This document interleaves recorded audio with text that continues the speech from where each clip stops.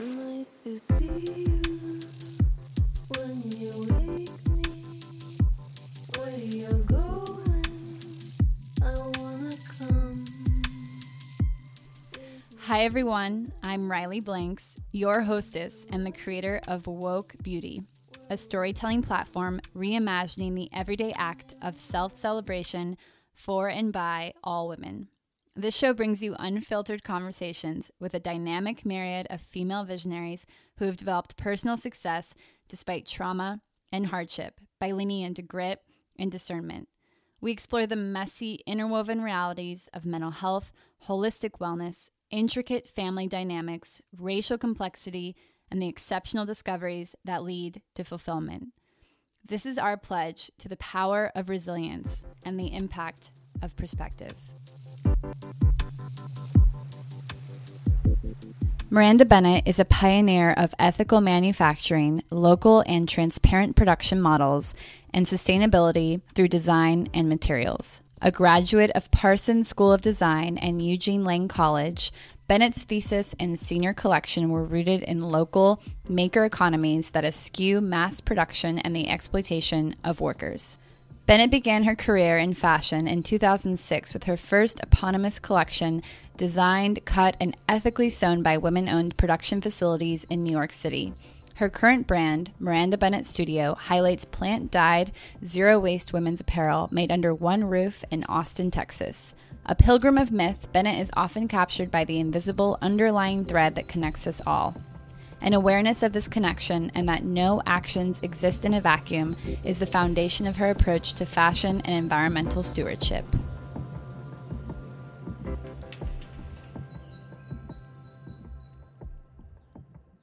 Well, of course, Miranda, though I am fascinated by your work, I do really want to reveal who you are at your core, which I know your work is a part of that, but it's not all of you. And I think that might be a bit of a theme today. So I want to kick things off, as usual, with my favorite question. Where were you born and how do you identify with that place? So I was actually born in Austin, Texas, but I identify with Austin as my home, but it's a little funky because I was born here, and then when I was 2, we moved away, and we moved around basically from that age until I was 12. So we lived in Southeast Asia, we lived in the Bay Area in California, and then moved back here when I was in middle school. But my dad lived in on the West Coast still, so I would go back there, and I always kind of felt a duality between my place of origin because of that.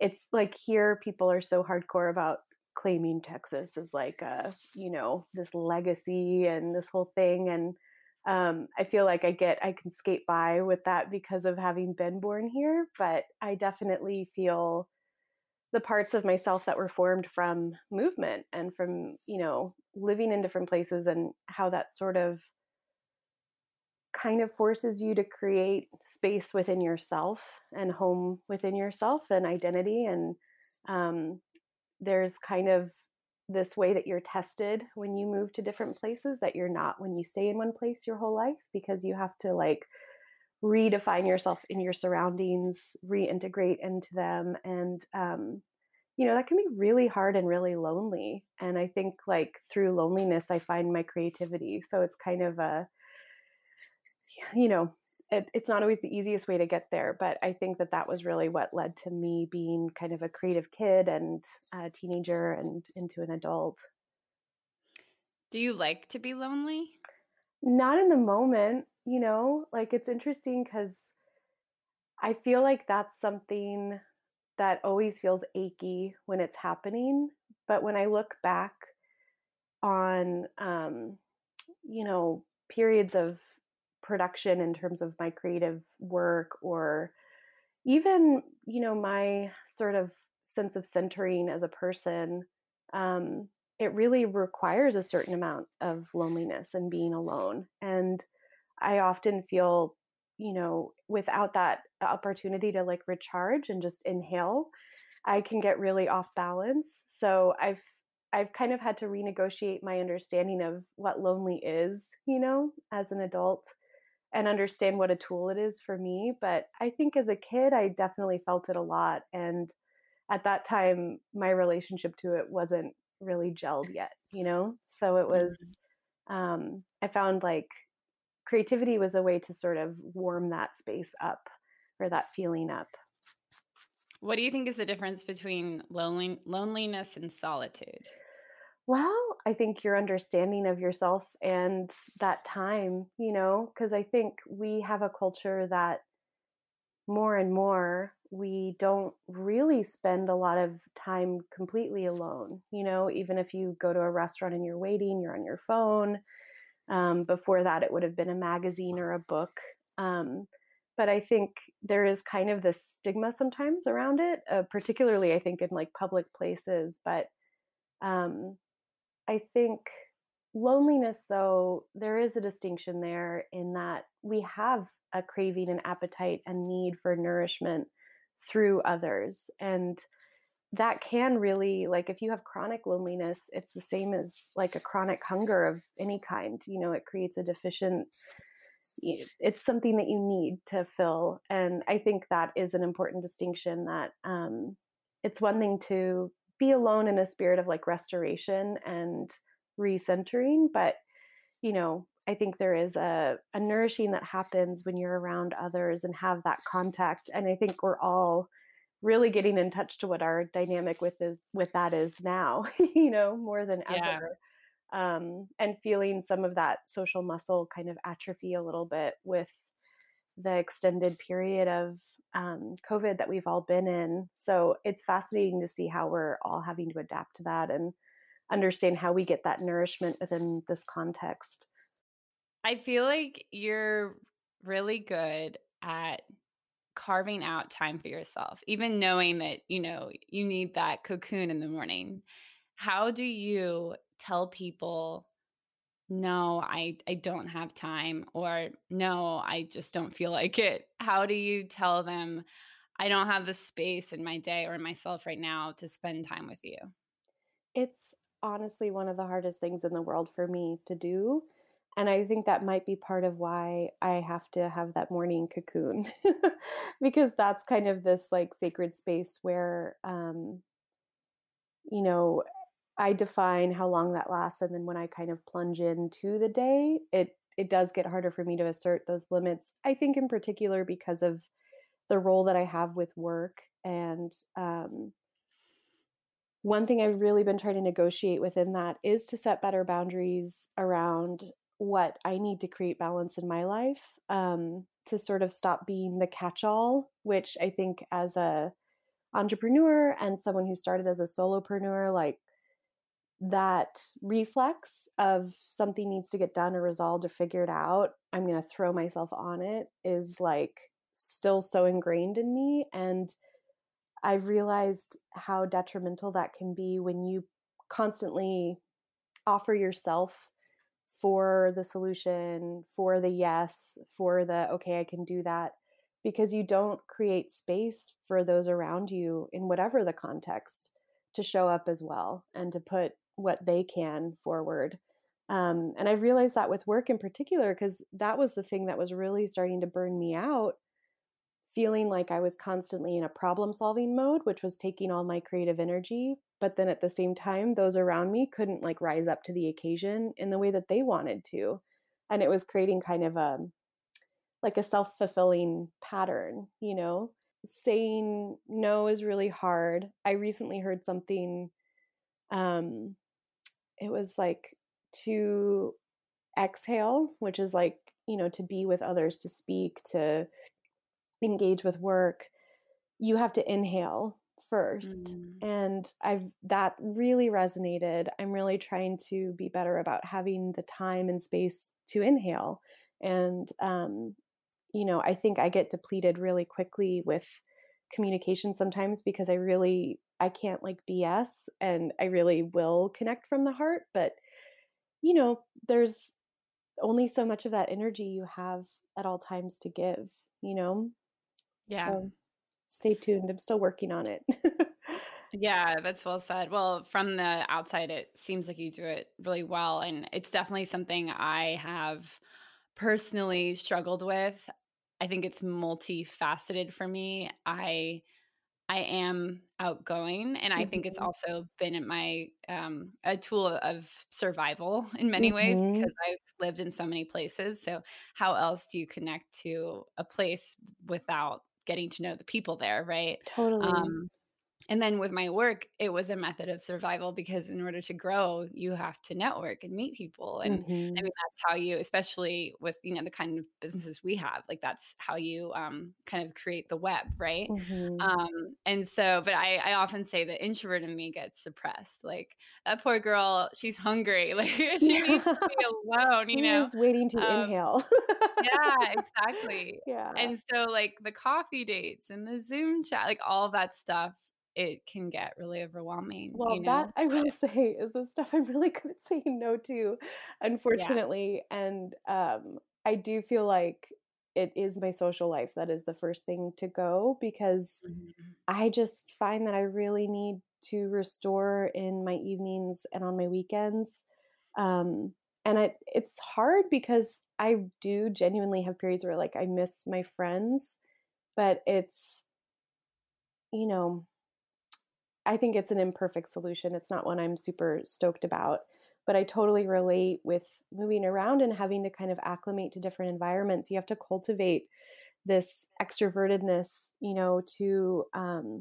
and I feel like within that, there's also this layer of like adaptability and being able to Yes. kind of read these different environments. I think that really eluded me sometimes from my identity because I would kind of be trying to read the room and understand what the deal was in different contexts and kind of always feeling a little bit like an outsider. Sometimes it made it that survival skill almost sometimes made it harder for me to like connect with what I was authentically feeling. That's so well said. I feel that so much. Shape shifting, Mhm. assimilating, the chameleon, Yeah. Yeah, totally. I think also when it becomes a skill, you want to practice it to get at it, Mhm. but it can definitely take away from just like your authentic self. Mhm. And I do feel like oftentimes who you really are is who you are when you're alone. I think for those of us who work for ourselves, it can get further confusing because we can get lost in our work. It's especially when it's so close to our hearts. Um, it can feel like it defines us, right? Mhm. And I think like, there's so much intersectionality between our lives and our work. I mean, especially when what you do you're passionate about, right? Mhm. Um, but at the end of the day, like identity is so much more than that. And so when you separate yourself from your job title, from Miranda Bennett Studio and the bells and whistles of your career, who are you really? Super goofy, super sensitive, um, very like loving and enjoys laughter, can't really put up a facade and front like I am something that I'm not. Um, I think when I feel most myself is when I'm with my husband and we're like just being really silly together or being really quiet on a walk together. I think those are kind of the two ends of the spectrum. I really do enjoy problem solving. I think that was like a tool for self-care that I cultivated at a very young age, kind of within that sphere of feeling a lot of like loneliness was feeling such empowerment when I could figure things out for myself and provide what I needed for myself by being resourceful. Someone who also has a really insane recollection of movies and quotes. It is like a strange Rain Man skill I have, which is also a movie reference. Speaking of a movie, yeah. Yes. Or like certain television shows. It's a Interesting. really funny part of my personality that like I don't know what that's about, but that's me. I'm always so impressed by that because I am not good at that. I can remember like real life things really well. But when it comes to pop culture, I'm just like I forget everything. It Well, just that's goes probably in for and the out. best. Like, I think But of all it's the such a real good estate I have conversation devoted. starter. I I feel think like it, like, creates a yeah, common language, though, for us, and exactly. I think that's maybe why it resonates so much, or why it takes hold so much. Because I think I get really, I really enjoy, like, analogies and, just having access to things that I know can kind of help translate a thought or an experience or an emotion and stuff. And um, I don't know, I grew up just watching so many movies and so much media.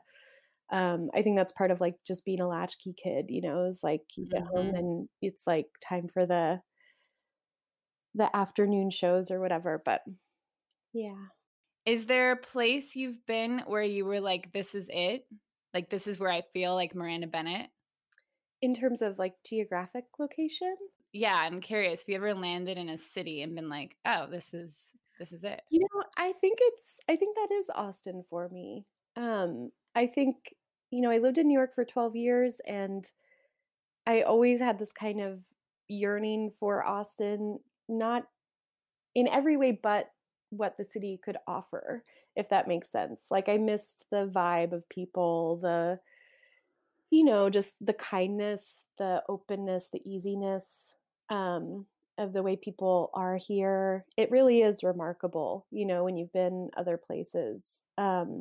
Yeah. But for the longest time, like, I just couldn't imagine being here because I wasn't at a place with my career and with my experience level where I could learn and grow in the way I wanted to and progress in the way that I wanted to by being here, because of where the city was at that time too, which was much smaller and really, like, not the creative kind of hub that it's become or becoming now. Um, but I think for me, there was this exciting moment when I had come back for a visit, and it was like I felt like I saw the city with fresh eyes, and it was like having the realization that it wasn't the place I had known in high school anymore, that there was so much more happening, and also that I wasn't the person that I had been. This was, like, in my late 20s. I kind of woke up also to this feeling of, like, okay, like, this was my decade for prioritizing work over quality of life, and I did that, and now I'm personally in a place where I'm ready to translate kind of what I've learned for work in a context where I can put quality of life on, equal footing. Because that's kind of the New York vibe, is like, you know, you just you're not soft while you're there.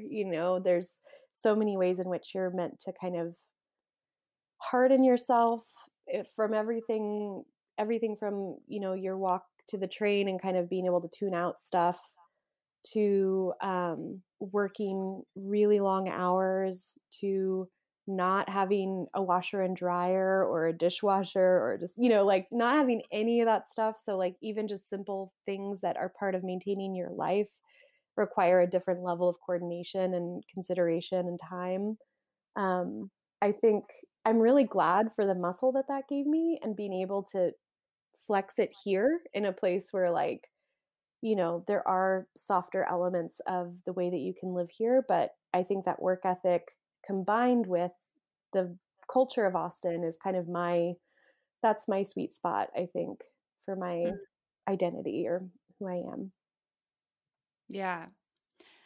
It's interesting. I don't want to go off here on cities, but I was just thinking how there are quite a few people I've interviewed who have lived in New York. And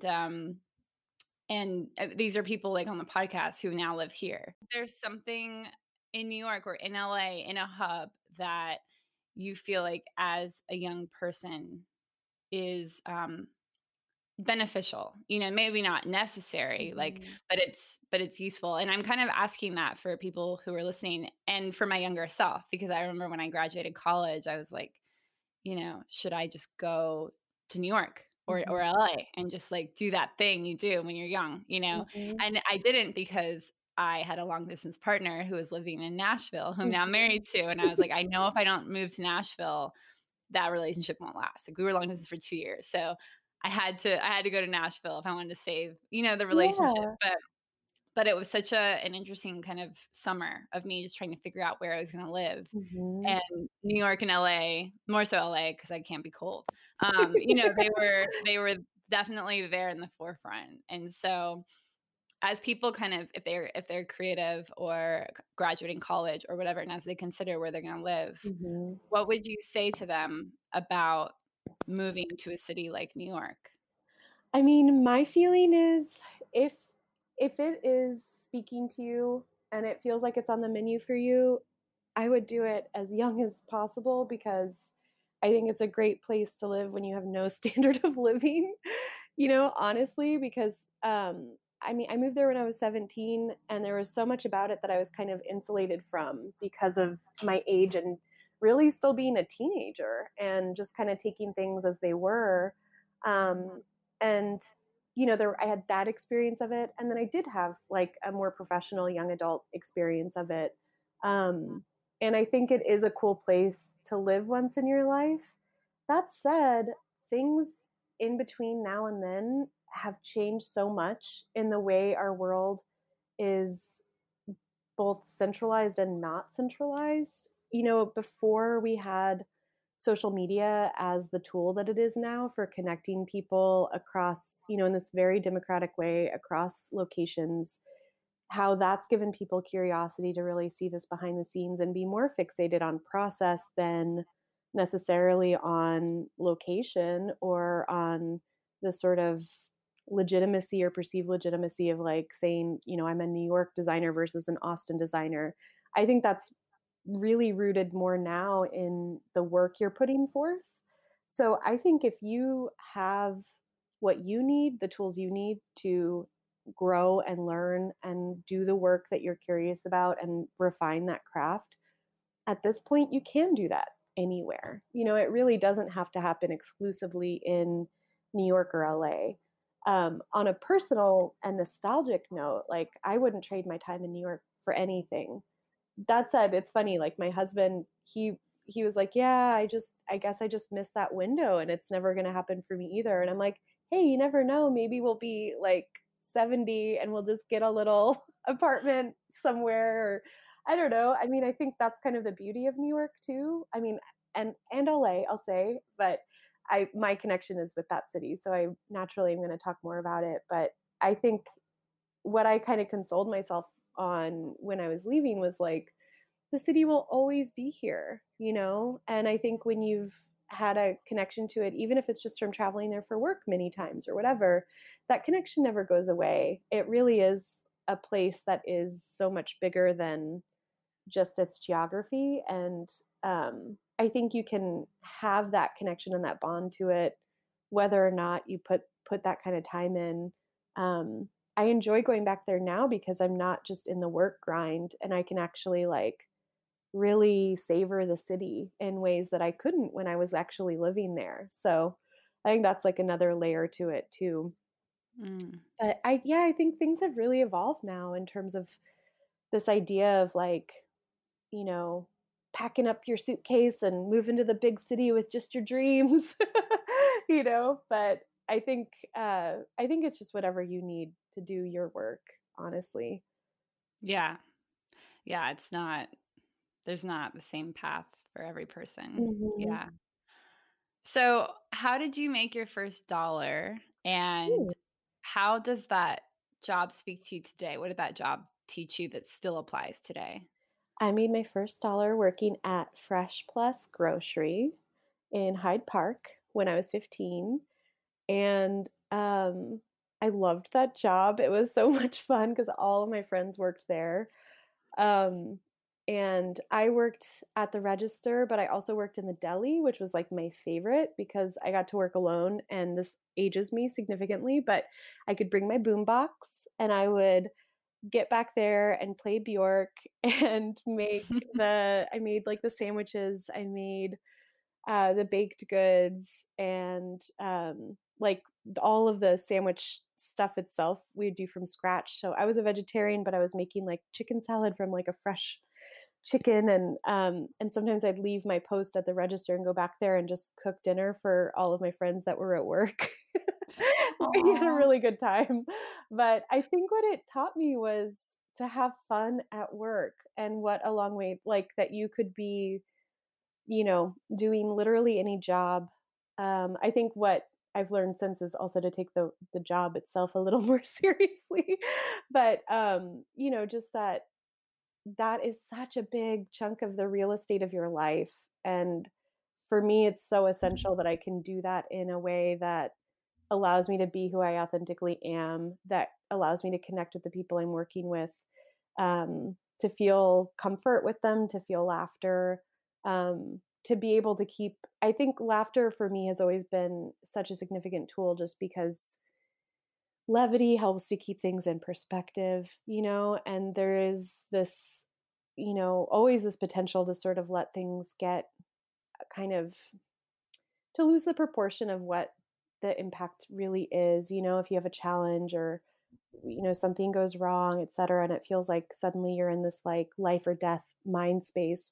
It's so helpful to have that tool at those times to step back and kind of realize like, hey, it's not the end of the world.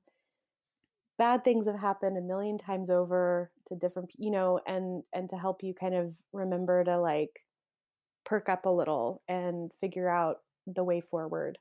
Um, but yeah, Fresh Plus. I blew my first paycheck at what was then Highland Mall. And I think it was at like Hot Topic and on a pair of like Skechers. Oh my gosh, Skechers and Yeah. Baby G's, Uh-huh. like, yeah. The obsession. Yes.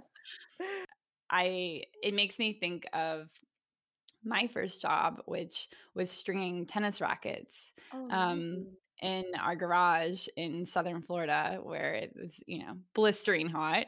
And, yeah, like just thinking of tennis and how it became, for lack of a better word that exists, unfun,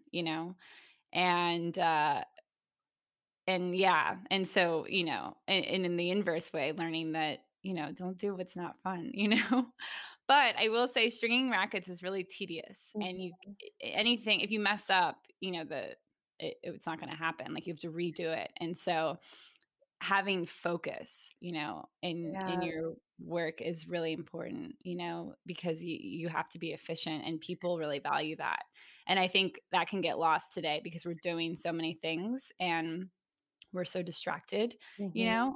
so easily distracted. I think it's interesting. Anything Anytime you've had a task you've had to perform by hand where the outcome is either correct or not correct, I'm using air quotes with correct, but, like in this Mhm. case, like Yeah. there's a right way to string a racket and a wrong way, right? I think when I switched from liberal arts college to design school, that was like the biggest like wake up call because I was like, oh, I can BS my way through a paper, but I Mm. either made the pattern correctly or sewed the garment correctly or I didn't. And the time of that is kind of a non-negotiable. It's like you can't cut corners or you know accelerate any part of it. It just takes the time that it takes. I think that is such a grounding lesson and kind of another really beneficial thing for everyone to experience. And that could mean a million different things. It could be, gardening, or it could be, making a meal, whatever. But to engage with something that you do that's outside of yourself that has this like actual physical product, I think is a really powerful exercise. Yeah, that's so well said. I feel like, a balance between the 2 lives in what you do, and Mhm. there's something to be said. I don't know, it makes me think of, like, objectivity and, how writing is so tricky because, like, how can you really grade writing? I mean, Yeah. Oh, totally. yeah. Like, I feel like everything that I did quote wrong in college with my writing is what people love in my writing now, So I'm like, "Wait a minute." Yeah. Gosh, How does that's that like so work? much so. I mean, that really reminds you of the power of teachers, the power of people, like that's everyone's first encounter with having them like being evaluated. And there's so much of it that is a matter of opinion. And it's a really powerful spot to be in, because it can really make or break someone's relationship to a given subject or their understanding of their skill at something. I've had friends where their connection to something was stifled at a very early age because of, you know, bad feedback. And then I have other friends where because of good feedback or good intervention from a teacher, they discovered their true calling. Yeah. So it's so interesting how it can really cut both ways. I did this exercise once and it was like who are you had to list the I don't want to say demons because I don't want to demonize people, but that might have been the word. You had to like list the demons of your art. Like who has showed up in your life who made you feel bad about your art.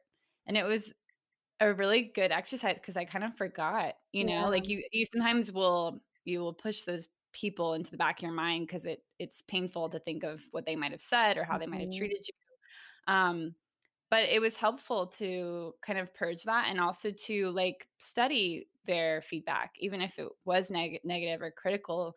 Some of it's actually useful, and our feelings can get in the way of how we receive that criticism. And that's something I've had to learn my whole life. I think there is this human tendency. We can get 10 compliments and one kind of scathing criticism, and it will focus on that one over the 10. And so I think there's that aspect of it is like how you keep that stuff in proportion, but also like you said, like the gift of it is this is this is really like it's an offering of critical thought on your work that you you can be the better for. I think there are exceptions to that. There are people that are like haters gonna hate kind of thing.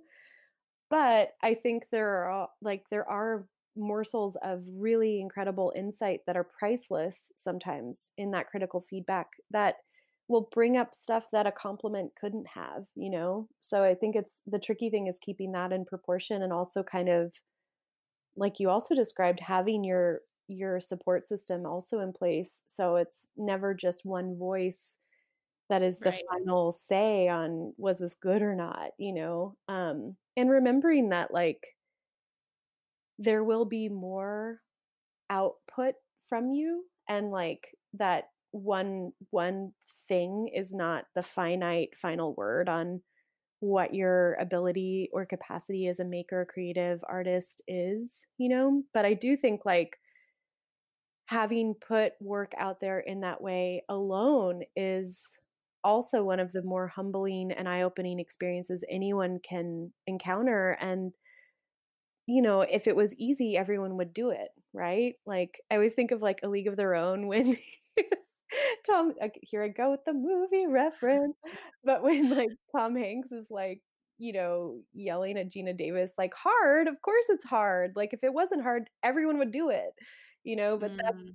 there is truth to that with these endeavors that like, you know, if they weren't so dang hard, like it would look a whole lot different. And there is value in the challenge. I think a lot of people are discouraged by embarking on, you know, a dream because they're worried that the industry that they're interested in getting into is saturated. Mhm. There's no chance, there's no space. But it's not, you know. I mean, there might be a lot of people existing in that space, but how well are they really doing, you know? And that's not to critique them, right? But there is that separation, between the exceptional and, the ordinary. And Mhm. so, that's where the real work lies. Like you can enter into the industry, but then what? Yeah. And I think there can be this fear that you can't put anything out there until it's absolutely perfect. And I really I really don't agree with that because I really think there is that essential feedback that will only happen once the thing is out. And until it is, it's an echo chamber if it only lives with you. And I don't mean that to say like don't do your due diligence and don't perfect what that is. Of course, do that. But I know so many people where they're kind of being the gatekeeper to themselves before putting that, taking that first step, and it can be so paralyzing.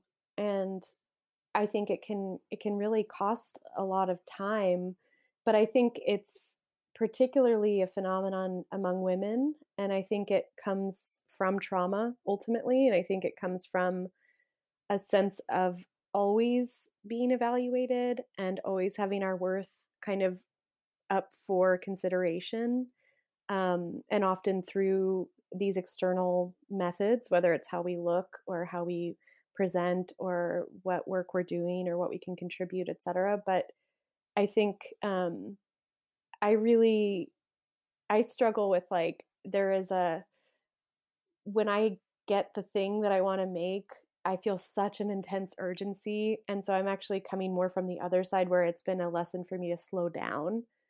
But then, observing friends where they are pumping the brakes so hard that they just can't get the thing out, I feel like I just wish I could give them permission that, like, what they have is good enough to start with, and that, look at, like, the iPhone, how many point O's of it have there been, and if we could give ourselves a little bit of that grace with our own work, that, like, this is version 1, and there will be a version 2 and a version 100, and, like, each of them will evolve and inform what comes next, but, like, it's okay if you don't stick the landing the very first time.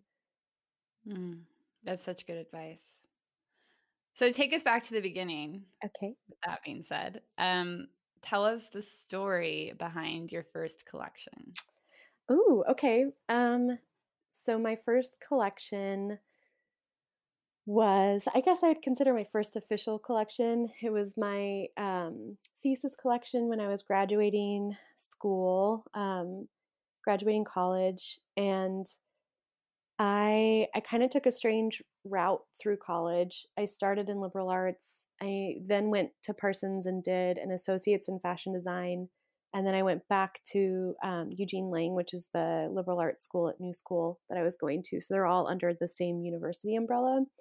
And I was able to carve out this really cool curriculum that was a fusion of what I had done with my like studio time in fashion and continuing on that with art history, as well as sort of doing this like historical analysis of manufacturing and mass production. So my collection was a response or an offering of an alternative to mass production and kind of you know, a argument for slowing process down and bringing it back to the individual level.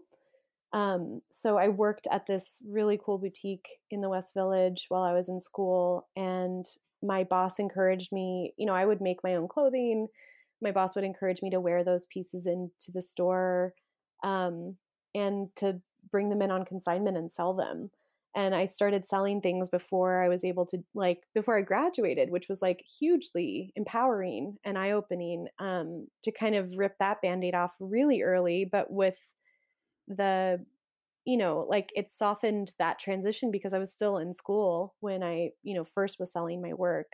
It wasn't like I'd embarked on like, okay, I'm starting my own line. But when I did my thesis collection, it was a combination of, yeah, like a historical paper on how mass production started and an interview series with different women that were creating their own work from, their apartments in New York. Some of them taking more of like a fine art approach to fashion. And then also my boss at the shop about like how she was kind of finding these designers. Because that was really the point of view of her store, was like things that were being made in this like small batch way. And this was like 2005, 2006. So it was kind of before we were really talking that way in the industry, before kind of what you could think of as like this like maker movement or the slow fashion movement.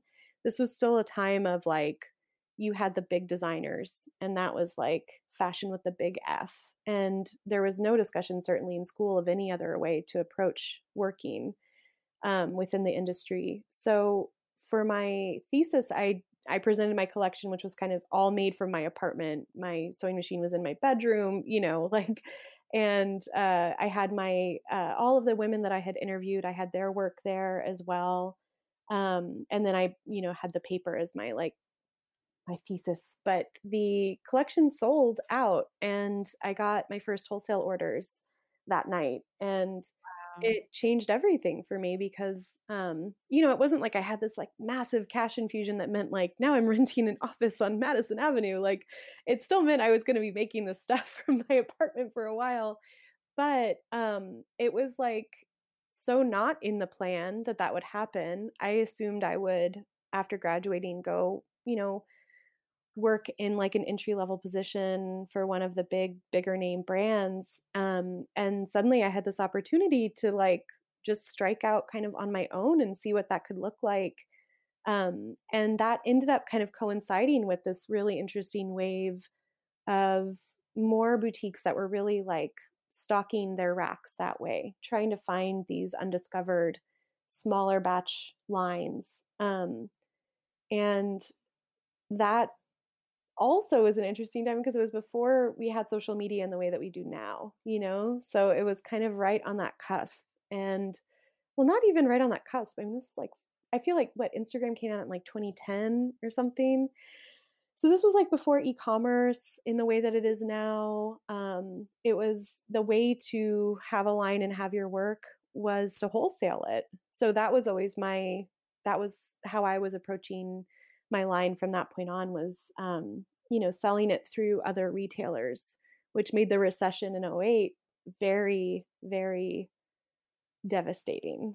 Um, so because I mean, all of those little shops that were really the lifeblood of like this kind of burgeoning slow fashion movement. So many of them shuttered or had to kind of pivot and really sell the more well-known or established lines that they could feel confident, would still allow them to remain open. Mm. Yeah, so there is that thing, Miranda, where you see someone have that success and you assume that they're doing really well and that they're made. And so you fall into that hole of comparison, Mhm. you know? And you just said, no, like, even though I did have success, even though I sold out, I was still sewing from my bedroom. You were doing the work that a lot of people don't want to do, you know? Mhm. And then at that How would time, there you was no platform to show, like you weren't Right. like posting that, like behind the scenes on Instagram. In fact, it was something I felt like I couldn't talk about. You wanted to front like you were more established Oh, wow. before, like it was a very different attitude at that time in the industry. I cut you off though. I'm sorry. No, that's okay. I'm like, I have so many questions. Which one should I ask? Um, yeah, I guess what was that like? Can you just shed more instead of asking a specific question, I just want to ask a loaded one. Can you just explain more what that felt like to be to do well, but to also know you had so much like more to go, you know? How did you kind of balance that? And what did it feel like? Like I kind of want to know emotionally what it felt like. Emotionally, I felt completely illegitimate. I think it was there was like this duality of like really high highs of like, oh my God, this is possible. I can't believe this is like I'm actually selling something I made. Someone's giving me money for this thing I made with my own mind and hands. That was such a high and that felt so validating. But there was also this real sense of like, kind of having to front like I knew more than I did, like I was in a, financially a better situation than I was, that I had means that, resources that I didn't have.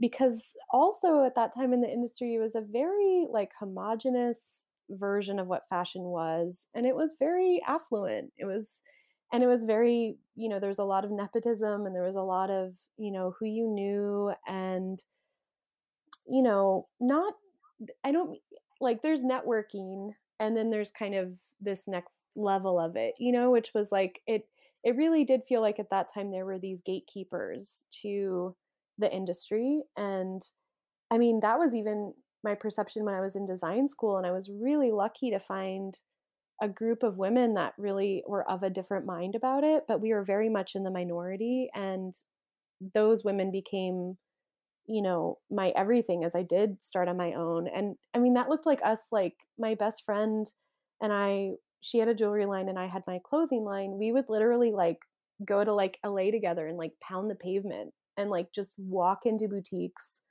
and kind of do these like cold calls on them and just be like, who can we give our line sheets to? Who can we talk to?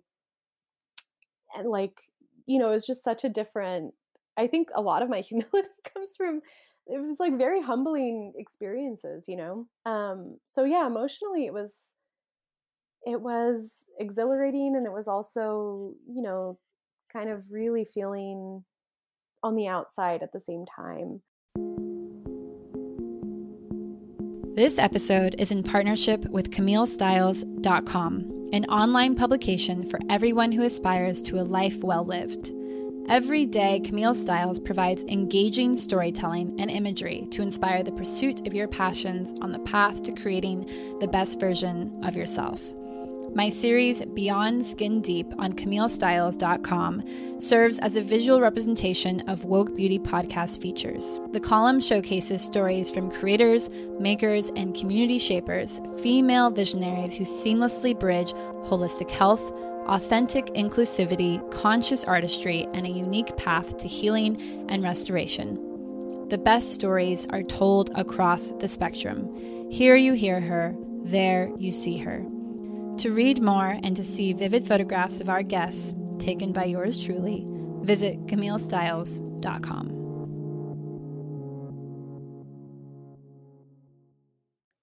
So you address through your work, I mean, since day one, you're addressing a global issue, right? You're addressing a lot of issues. But before we dive into that, I do want you to speak directly to carbon pollution, which is oftentimes created by fast fashion and overconsumption. I think a lot of people don't know or forget that clothing is like killing our world, Anyway, so I don't want to speak on it because you're the expert, but can you describe the problems you're addressing with your work in regard to climate change, in regard to the environment? How are your clothes having that impact? The deal with fashion is it's hard to even quantify the total carbon emission impact of it because it is just so vast. And that has to do with all of the complexity of supply chains that go into making just a simple t-shirt, and then compounded by the fact that we all wear clothing, right? It's one of the things that is completely universal, across the globe. So it's something we're all engaging with, no matter our opinions about it and no matter our concerns about how things are made or where they're coming from. So that just alone gives the impact of this industry just like an astronomical weight. And then in addition to that, amongst the supply chain itself, we're not just talking about like one material that is then translated to one product. We're talking about a whole host of raw materials, and that's everything from natural to synthetic, and then to things that are regenerated natural materials, where those are made, by what process, how the natural materials are grown, how those regenerated items are, like what is the chemical process by which that happens, how things are dyed, what happens to those wastewaters when they're dyed. And that's before we're even talking about cutting or sewing or shipping a garment. So when you start to really look at it in that context, I mean, it's huge. And I think it's gone unchecked for so long. And it's funny because as sustainability and ethical fashion become more and more discussed, I'm brought back to the themes that I was writing about in my senior thesis in college, which really was, we went from apparel making as this sort of cottage industry, as something people were weaving in their homes, the fabric, or, their small town center had like the one person that actually made the dresses or whatever it was, to, these kind of like by catalog engage, like the Sears catalog or whatever, to, you know, mass production of clothing in an industrial context. And the implications, that happened alongside increased like the ability to physically transport people in much faster ways, like the railroad, all of these things that suddenly made our perception of time and space and what was accessible to us totally morph in such a short period of time.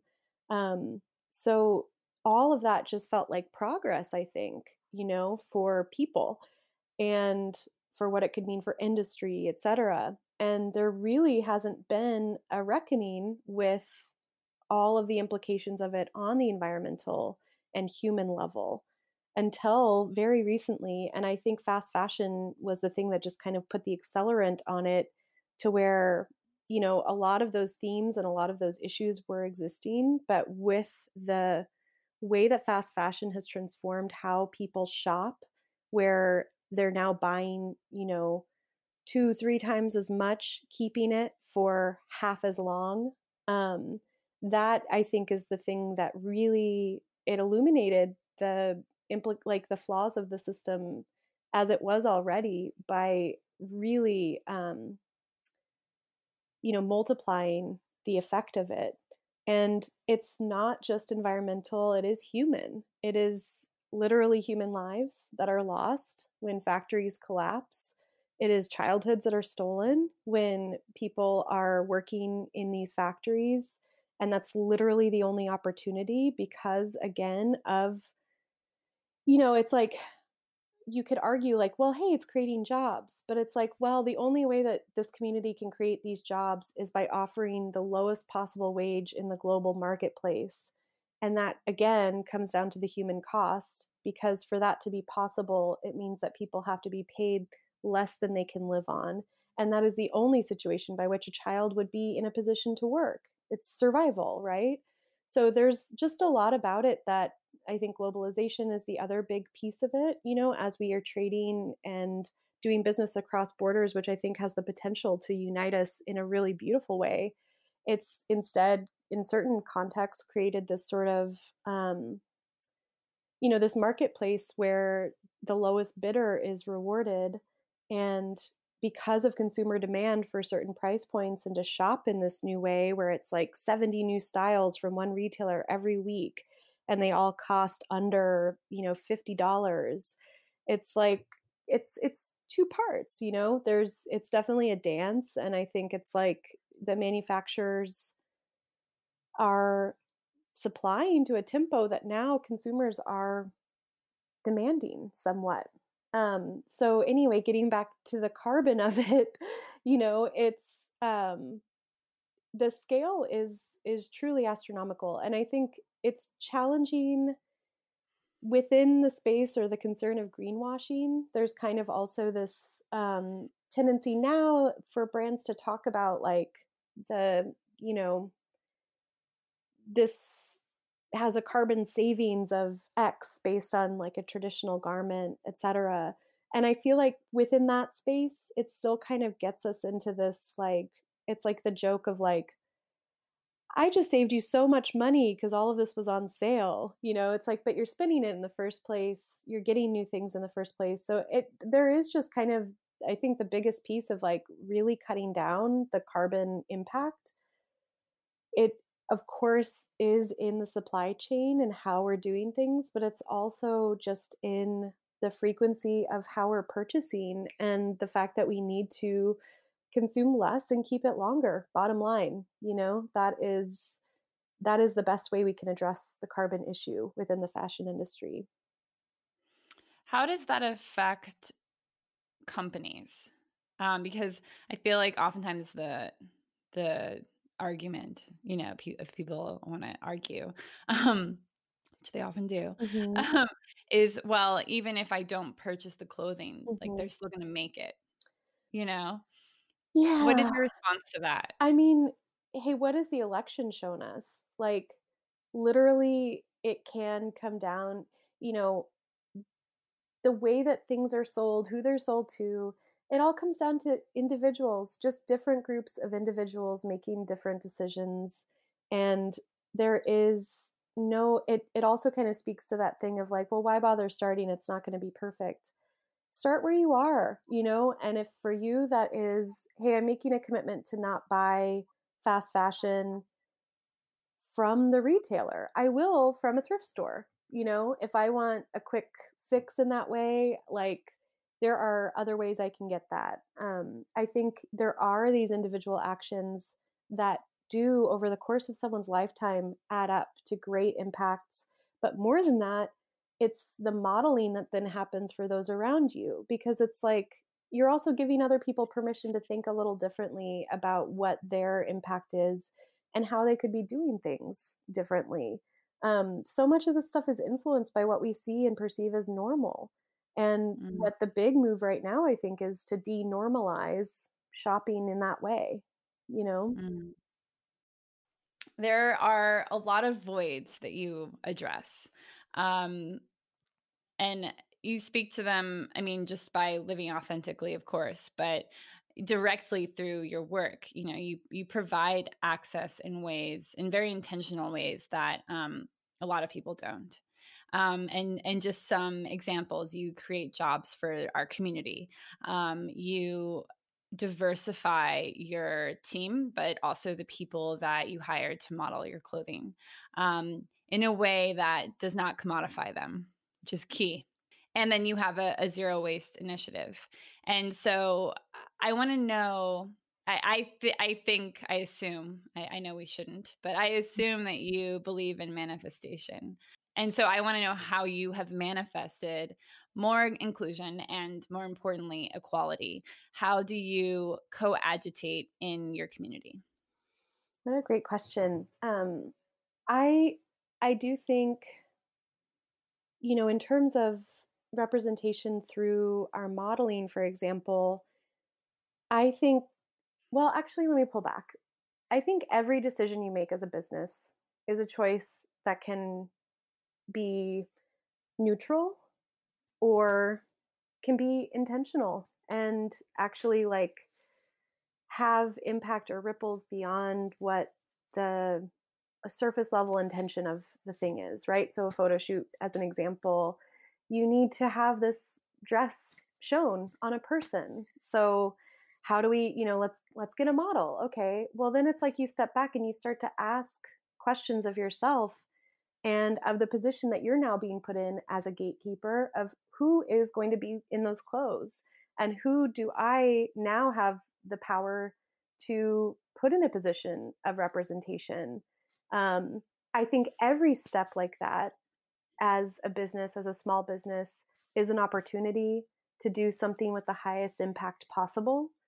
And I think at the core of all of my decision making and the intention behind all of it is, how do I create environments, products, situations where women feel of value? And that is always what I go back to. And I also consider the earth to be one of those women. And that's where like the zero waste initiative comes in. There's a lot of stuff that, it's it makes our work harder, I admit. I think particularly like the zero waste thing, like that's a lot of time my team has to spend sorting and ideating like what products we're going to make with these new things, or what channels can we then process them through that will prevent them from being in landfills, whether it's a quilter or a textile manufacturer or what have you. Um, that said, I just feel like though we don't have unlimited monetary means, we have unlimited means to always improve and do better. And I always want to look at every aspect of what we do. There is always going to be room for improvement. And I think that's true for all of those things that you called out about what we do. And I'm honored to be seen by you in those ways because, it is very intentional. And I think on the flip side, it's like we could always do better. And I think that's kind of another example of like, you start where you are and you just keep checking in.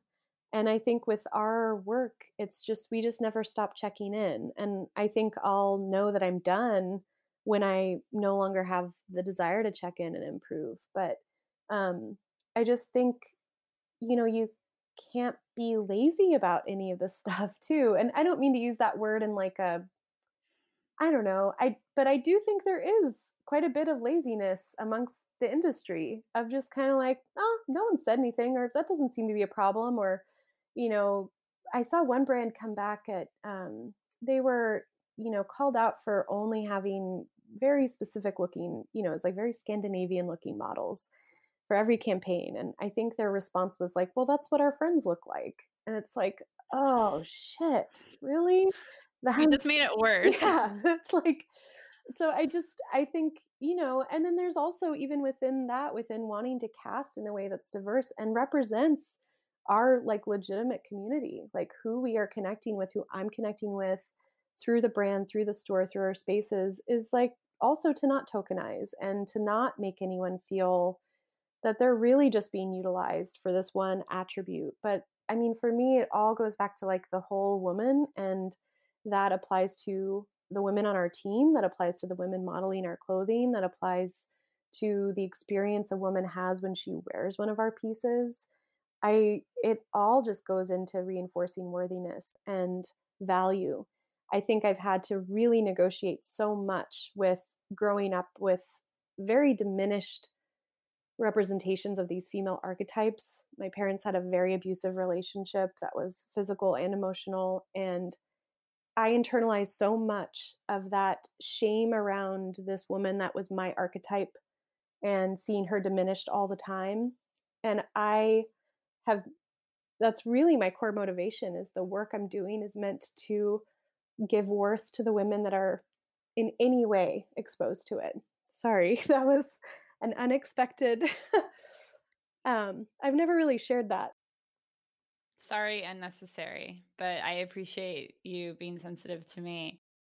Thank you for sharing that. That's uh, meaningful and powerful, that you could take something that had an impact on you that I'm sure to a large degree was traumatic, um, and you could put it into a formula and then make other people feel better. That's incredible. I think that is the mark of someone who is truly creative, because what you just said was you haven't shared that, and that means that lies within you. It's something you don't even have to share.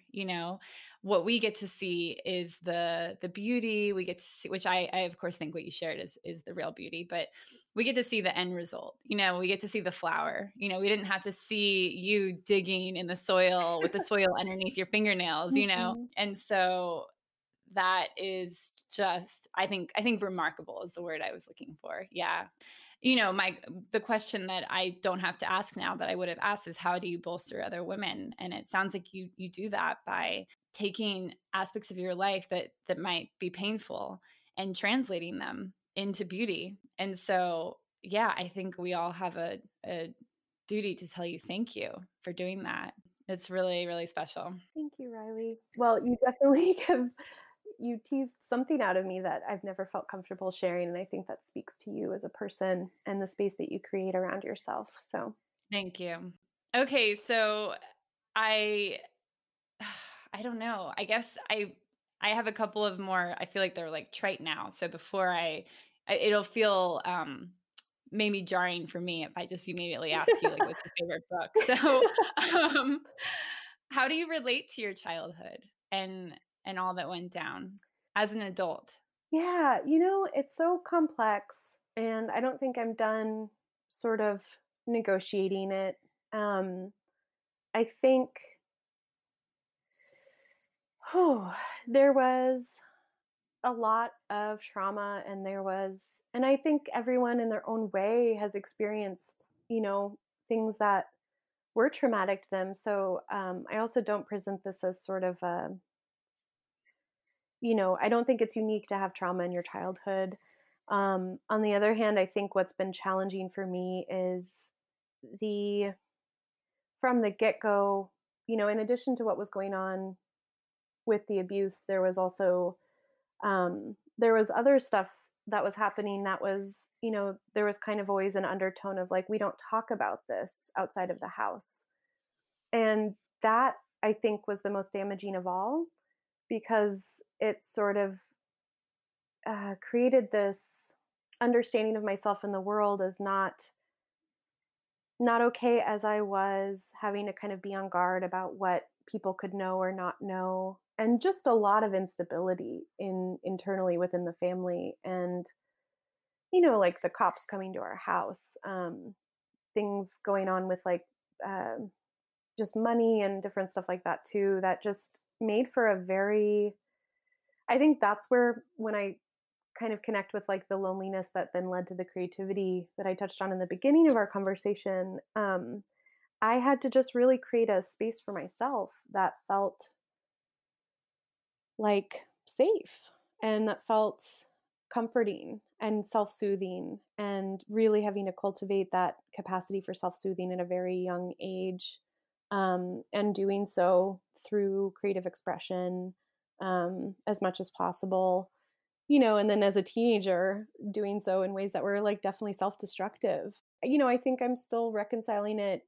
I'm still seeing and understanding things daily sometimes about understanding my parents, and, you know, understanding the trauma that they came from, and what they were, that at the end of the day, like, they are these children themselves.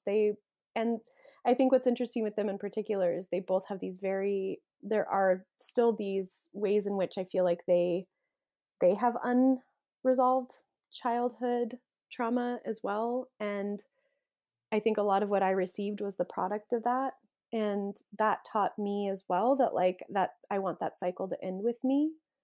Um, but to have the humility or the empathy for them as well as people, to not just say, oh, you're a bad parent, but sometimes it's hard for me to reconcile the experience of being in contact, and I have to kind of pull back, and then I feel guilt about that. And there are ways in which that cycle still feels very much like an active line. But I think the biggest thing I've realized is, without the capacity to have grace for them, I can't have grace for myself, because so much of what I grew up around is internalized in me. And I Mm. don't want my reaction to recognizing that in myself to be shame or recoil or disgust. I want to meet, it's like I have to start there with that grace so I can meet myself there with the same grace. And that's the only way to heal, you know? Yeah. Yeah, that's so eloquently put. It makes me think about I was having a conversation with my therapist about trauma, and I was like, my goal is to just not remember it, and goal is to just forget it, goal-oriented person. And she was like, what if there is no goal? And like, what if you can't forget it, what if the whole point is just to carry it, live with it, and texturize it in a way that suits your life and your well-being, Mhm. And I was like, okay, I got to go think about that for a while, but I think that what you just said is kind of the culmination of that. That's how you bring texture and color to it in your life, because it's going to exist. It's a memory. It's a part of you. Mhm. There is no right answer, and you're kind of meant to go on a tangent in that response, because that is what we go on when we think about our memories, when we think about our trauma. There is no one direction we go, because it's so Totally. multifaceted. There's so many Yeah. tunnels. I'm sure after this um conversation, I'll be like, "Oh, man, this is the thing I meant to say to Riley about that." Like, it's 'cause it also depends on time of day that you're thinking about this yeah, stuff, it's where it ever hits you in changing. the month, etcetera. And certainly never something that's complete, I think that's, like, the big thing for everyone, to just, like, give themselves that, like, understanding, that awareness of, is like, it's okay that that's never a journey that's complete. Like you said, like, retexturize it. I love that. I love thinking of it in that visual way too. Um, but I think the big thing for me has been, God, and, like, why it's so powerful to even, like, talk about this with you now is, the biggest thing I've had to overcome is feeling this separate, like, feeling that I was betraying my family unit by sharing my personal experience because of how it related to them, and being able to claim, like, this is part of my identity. This is part of how I grew up. This is something I have to reconcile with completely outside of who you are as a person, you know, to either of your parents. Um, I still feel like, gosh, I kind of hope they don't hear this, you know? Um, but yeah, and I'm still holding back. Yeah. I was just gonna say, I feel like you've revealed so little, though what you said I know is a giant part of your life. Oh, yeah. And I've gone through phases of forgiveness and then being angry all over again, being sad all over again, feeling forgiveness again. That's also what I mean by, like, it's never done. It's never like you've come to the conclusion of your assessment of this chapter. It's like I feel like as I evolve and change, and also, like, as I consider motherhood for myself and all of those things, it's like, it's just it's a wheel. It's definitely not it's not linear at all. Yeah, so true. There's a book I read over the summer. If you haven't read it, it's called All About Love Ooh, by Bell Hooks. ah, love bell hooks. Yeah, yeah. But this is a different Belle. Oh, okay. This is a different Belle. This is not, she's not as sociological in this book. Um, and part of my sort of obsession with like studying solitude came from reading that book Oh, because she amazing. speaks to it in a really beautiful way that I think would resonate with you. Oh, I'd love to read. But she talks a lot about like the family construct and how it affects us individually. And she talks a lot about love for self. And so I think you'd really appreciate it. It actually incentivized me to have a conversation with my dad, more so just about we started talking about how sort of like care in the household presents differently in different cultures, and why does it do that, and yeah, and that ended up being a really deep Oh, conversation. man. And I wish I could have been a fly on the wall for that. That sounded so cool. yeah, it was really neat. We were actually road tripping to Del Rio. Man, don't you have the best conversations in the car? I don't know Yeah, what it is. I think it's 'cause you have sort of the buffer of, like, the open road and, like, the hum of the car, like, I feel like Justin and I have the we love road tripping together because just the quality of that time together is so special and so unique. it is, and it's kind of insular. Mhm. It's a container, Yeah, literally, you yeah, know? for sure. Yeah. I've been talking to Jack about that too, just how we need to be more mindful of setting up a container for ourselves. Yeah, Like setting aside intentional time to be together instead of just letting it happen, totally. which becomes really easy to fall into when you're together for so long and you're also in a pandemic and blah, Yes. blah, blah. Yes. But it feels so nice to be like, hey, do you want to hang out on Saturday and do this, There'll be no And screens and no yeah. yeah, you've set up, like, infrastructure to Mhm. flow? So, I'm with you. I think driving, walking, like, movement, some kind of meditative Yeah. movement is it can really aid in feeling this sort of sense of security. Yeah, no, I think that's exactly what it is. I feel like it definitely for me, it's like it soothes my anxiety, that movement kind of soothes that anxious part of my inner Yeah. being, and it really allows you to be present in a way that feels really, like, frictionless and really wonderful. So, who speaks to you? Who in the world motivates you and has kind of guided you in a way through life? I don't wanna say who inspires you because, well, because I'm insurgent and that word's overused. But also that's not the word. It's who has been like a guiding force? Who's someone that you've looked to and you feel like just fulfilled, or you feel motivated. You feel like, "Oh, man, like, I'm so soothed by them." It could be someone in your life or someone that some of us know or maybe we don't. Oh, I feel like that's, like, a really big question because yeah, I'm thinking of all of the different ways that could apply. Um I feel like in terms of women right now whose like words specifically soothe me, Alex L, who I just read After the Rain, and it was like a few months ago when I really hit a big, hard, just like burnout, hard mental health week kind of thing, and I needed to take a step back. And I felt I was like messaging with her about it because I was like, this was like a lifeline to me. It was like it nursed me kind of to the other side. Um, I just love her. Like, she speaks so directly and purely from her heart, and she's also so genuinely invested in like the success of other women. Um, I love Glennon Doyle. I've been listening to her to Untamed on like the recording of it, which she reads. That's been like I'll just go for a walk. There's a track near my house, and I'll just like listen to that for an hour at a time. And I find that like I think maybe in lieu of being able to be social with people right now, I find that really super comforting, and it feels like a really rich conversation with a good friend.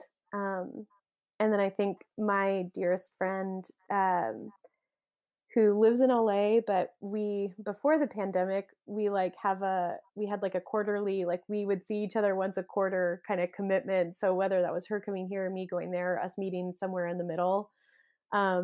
She's someone like we do these full moon and new moon rituals. So like twice a month, ultimately, we have, it's funny, like Justin came in for one of our last ones, and I'm like sitting in my office in the dark with just like candles lit and my altar up and my cards out and my like oils, like diffusing and etc. And he's just like, oh hey, oh, okay, so you'll be doing this a while. Like he's just like so used to it at this point. Like, okay.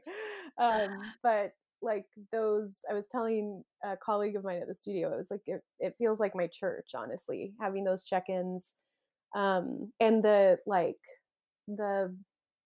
consistency of them, because like we're able to actually, because we do them consistently together, really like keep tabs on what themes come up in previous conversations and kind of where they end up now.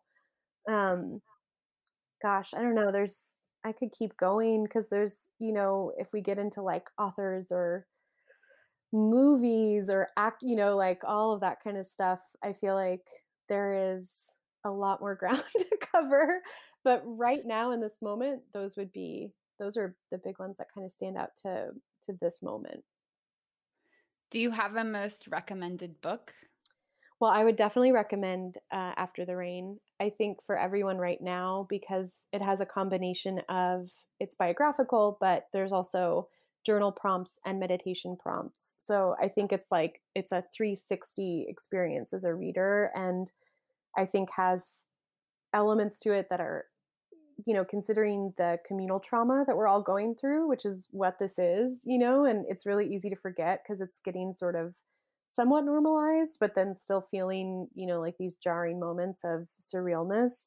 I think it's just a really, really excellent tool and companion for right now, to kind of get to the bottom of what you're feeling, and also like knowing that we're all kind of going through a fresh and communal trauma, how that can speak to prior trauma and kind of reinvigorate different threads and stuff, which can get really, that can get pretty heavy pretty fast, and I think we're not really registering that as a society right now. I mean, I've gotten to a point now where I've just last night had my third anxiety dream about people not wearing masks. So I'm like, okay, this is Wow. it's officially permeated to my deep psyche, and that's intense, Yeah. it's super intense. Do you dream usually when Oh you yeah. sleep? hmm and I talk a lot in my sleep. Yeah, Interesting. sometimes I'll wake Justin up and it freaks him out. Are there patterns in your dreams? Mm, I feel like I go through with like anxiety dreams. I feel like I go through cycles or themes. Um, I have a lot of dreams where, they're very realistic. Like I don't have like super fantastical, like I'm flying all the time kind of thing. My favorite dreams are, I'll dream that I'm with my best friend that passed in 2015, and we're just together. And it's just such a like warm, familiar, beautiful feeling. And I'll wake up and feel so sad that it was a dream. And I have those dreams about my grandparents too. I kind of Wow. like live for those, but you never know That's when they're so going to beautiful. happen. Yeah. Yeah. Gosh, that's incredible. How do you nourish yourself when you wake up? My cocoon. What's in your cocoon? Well, the first thing I do is I try really hard not to look at my phone. And I go to my kitchen and I have my Bach flower remedies, which I was telling you about when you were at the house. Um, those I have those. I drink a big glass of water. I have an assortment of supplements that are, all kinds of things from like ashwagandha to acidophilus. And then I like to just let that do its thing in my system for like 20 minutes. So that is when I'll inevitably get on my phone. Unfortunately, I still do our social media for the most part. So I usually dive into that. But I don't really get into email or anything like that until I've actually like gotten up and gone into my office space. I think that's been really important for me to boundary off because I've had the experience far too many times where I read something first thing and I it sets the whole day kind of into a tailspin. And caffeine. While I'm waiting for my supplements to do their thing, I have a very strong cup of tea brewing. What kind of tea? I do black tea, but I depending on the brand, if it's PG Tips, I do 2 bags. And if it's just like if they're sold out of that, I get this other English one and I have to do 3 of that one. But I think that comes Wow. from our time in India, like they brew such strong, amazing black tea. Like it's like a solid almost, like it stands up to cream. I hate weak like coffee or tea. I want to just get it away from me as soon as possible. Okay, so tell me if you could speak to yourself a decade ago and you were like, "Hey, little Miranda, how's it going?" And she was like, "I really need some advice from my future self." Oh man. What would you tell her? I would tell her to value herself more, that she is a really precious thing and that there's nothing wrong with her. Um, and that her ideas and thoughts and feelings are legitimate. Um, yeah, that's exactly what I would tell her. And it's what I still need to tell myself now, but I feel like that is the journey I'm on now is really believing that in my bones, knowing that in my bones. And it starts here, it starts with speaking it to yourself. But I think I just really didn't value myself and I still am working on that, you know? Well, from an outsider who cares for you, you are extraordinarily valuable and you bring so much value to our lives. So, thank you for that. Thank you for sharing in conversation with me and for being so comfortable with being uncomfortable. I really appreciate Well, you that. made that entirely possible. So thank you, Riley. Thanks for such thoughtful questions and for wanting to talk with me. I really Yeah, appreciate it. always.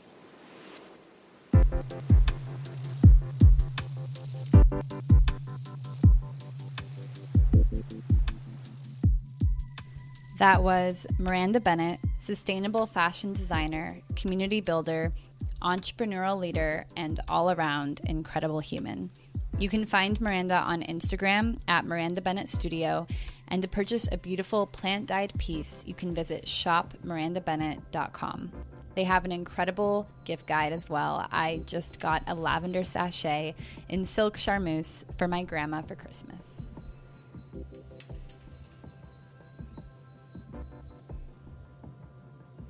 Thank you so much for joining us. You can connect with us on Instagram at Woke Beauty or me at Riley Blanks and learn more at wokebeauty.com.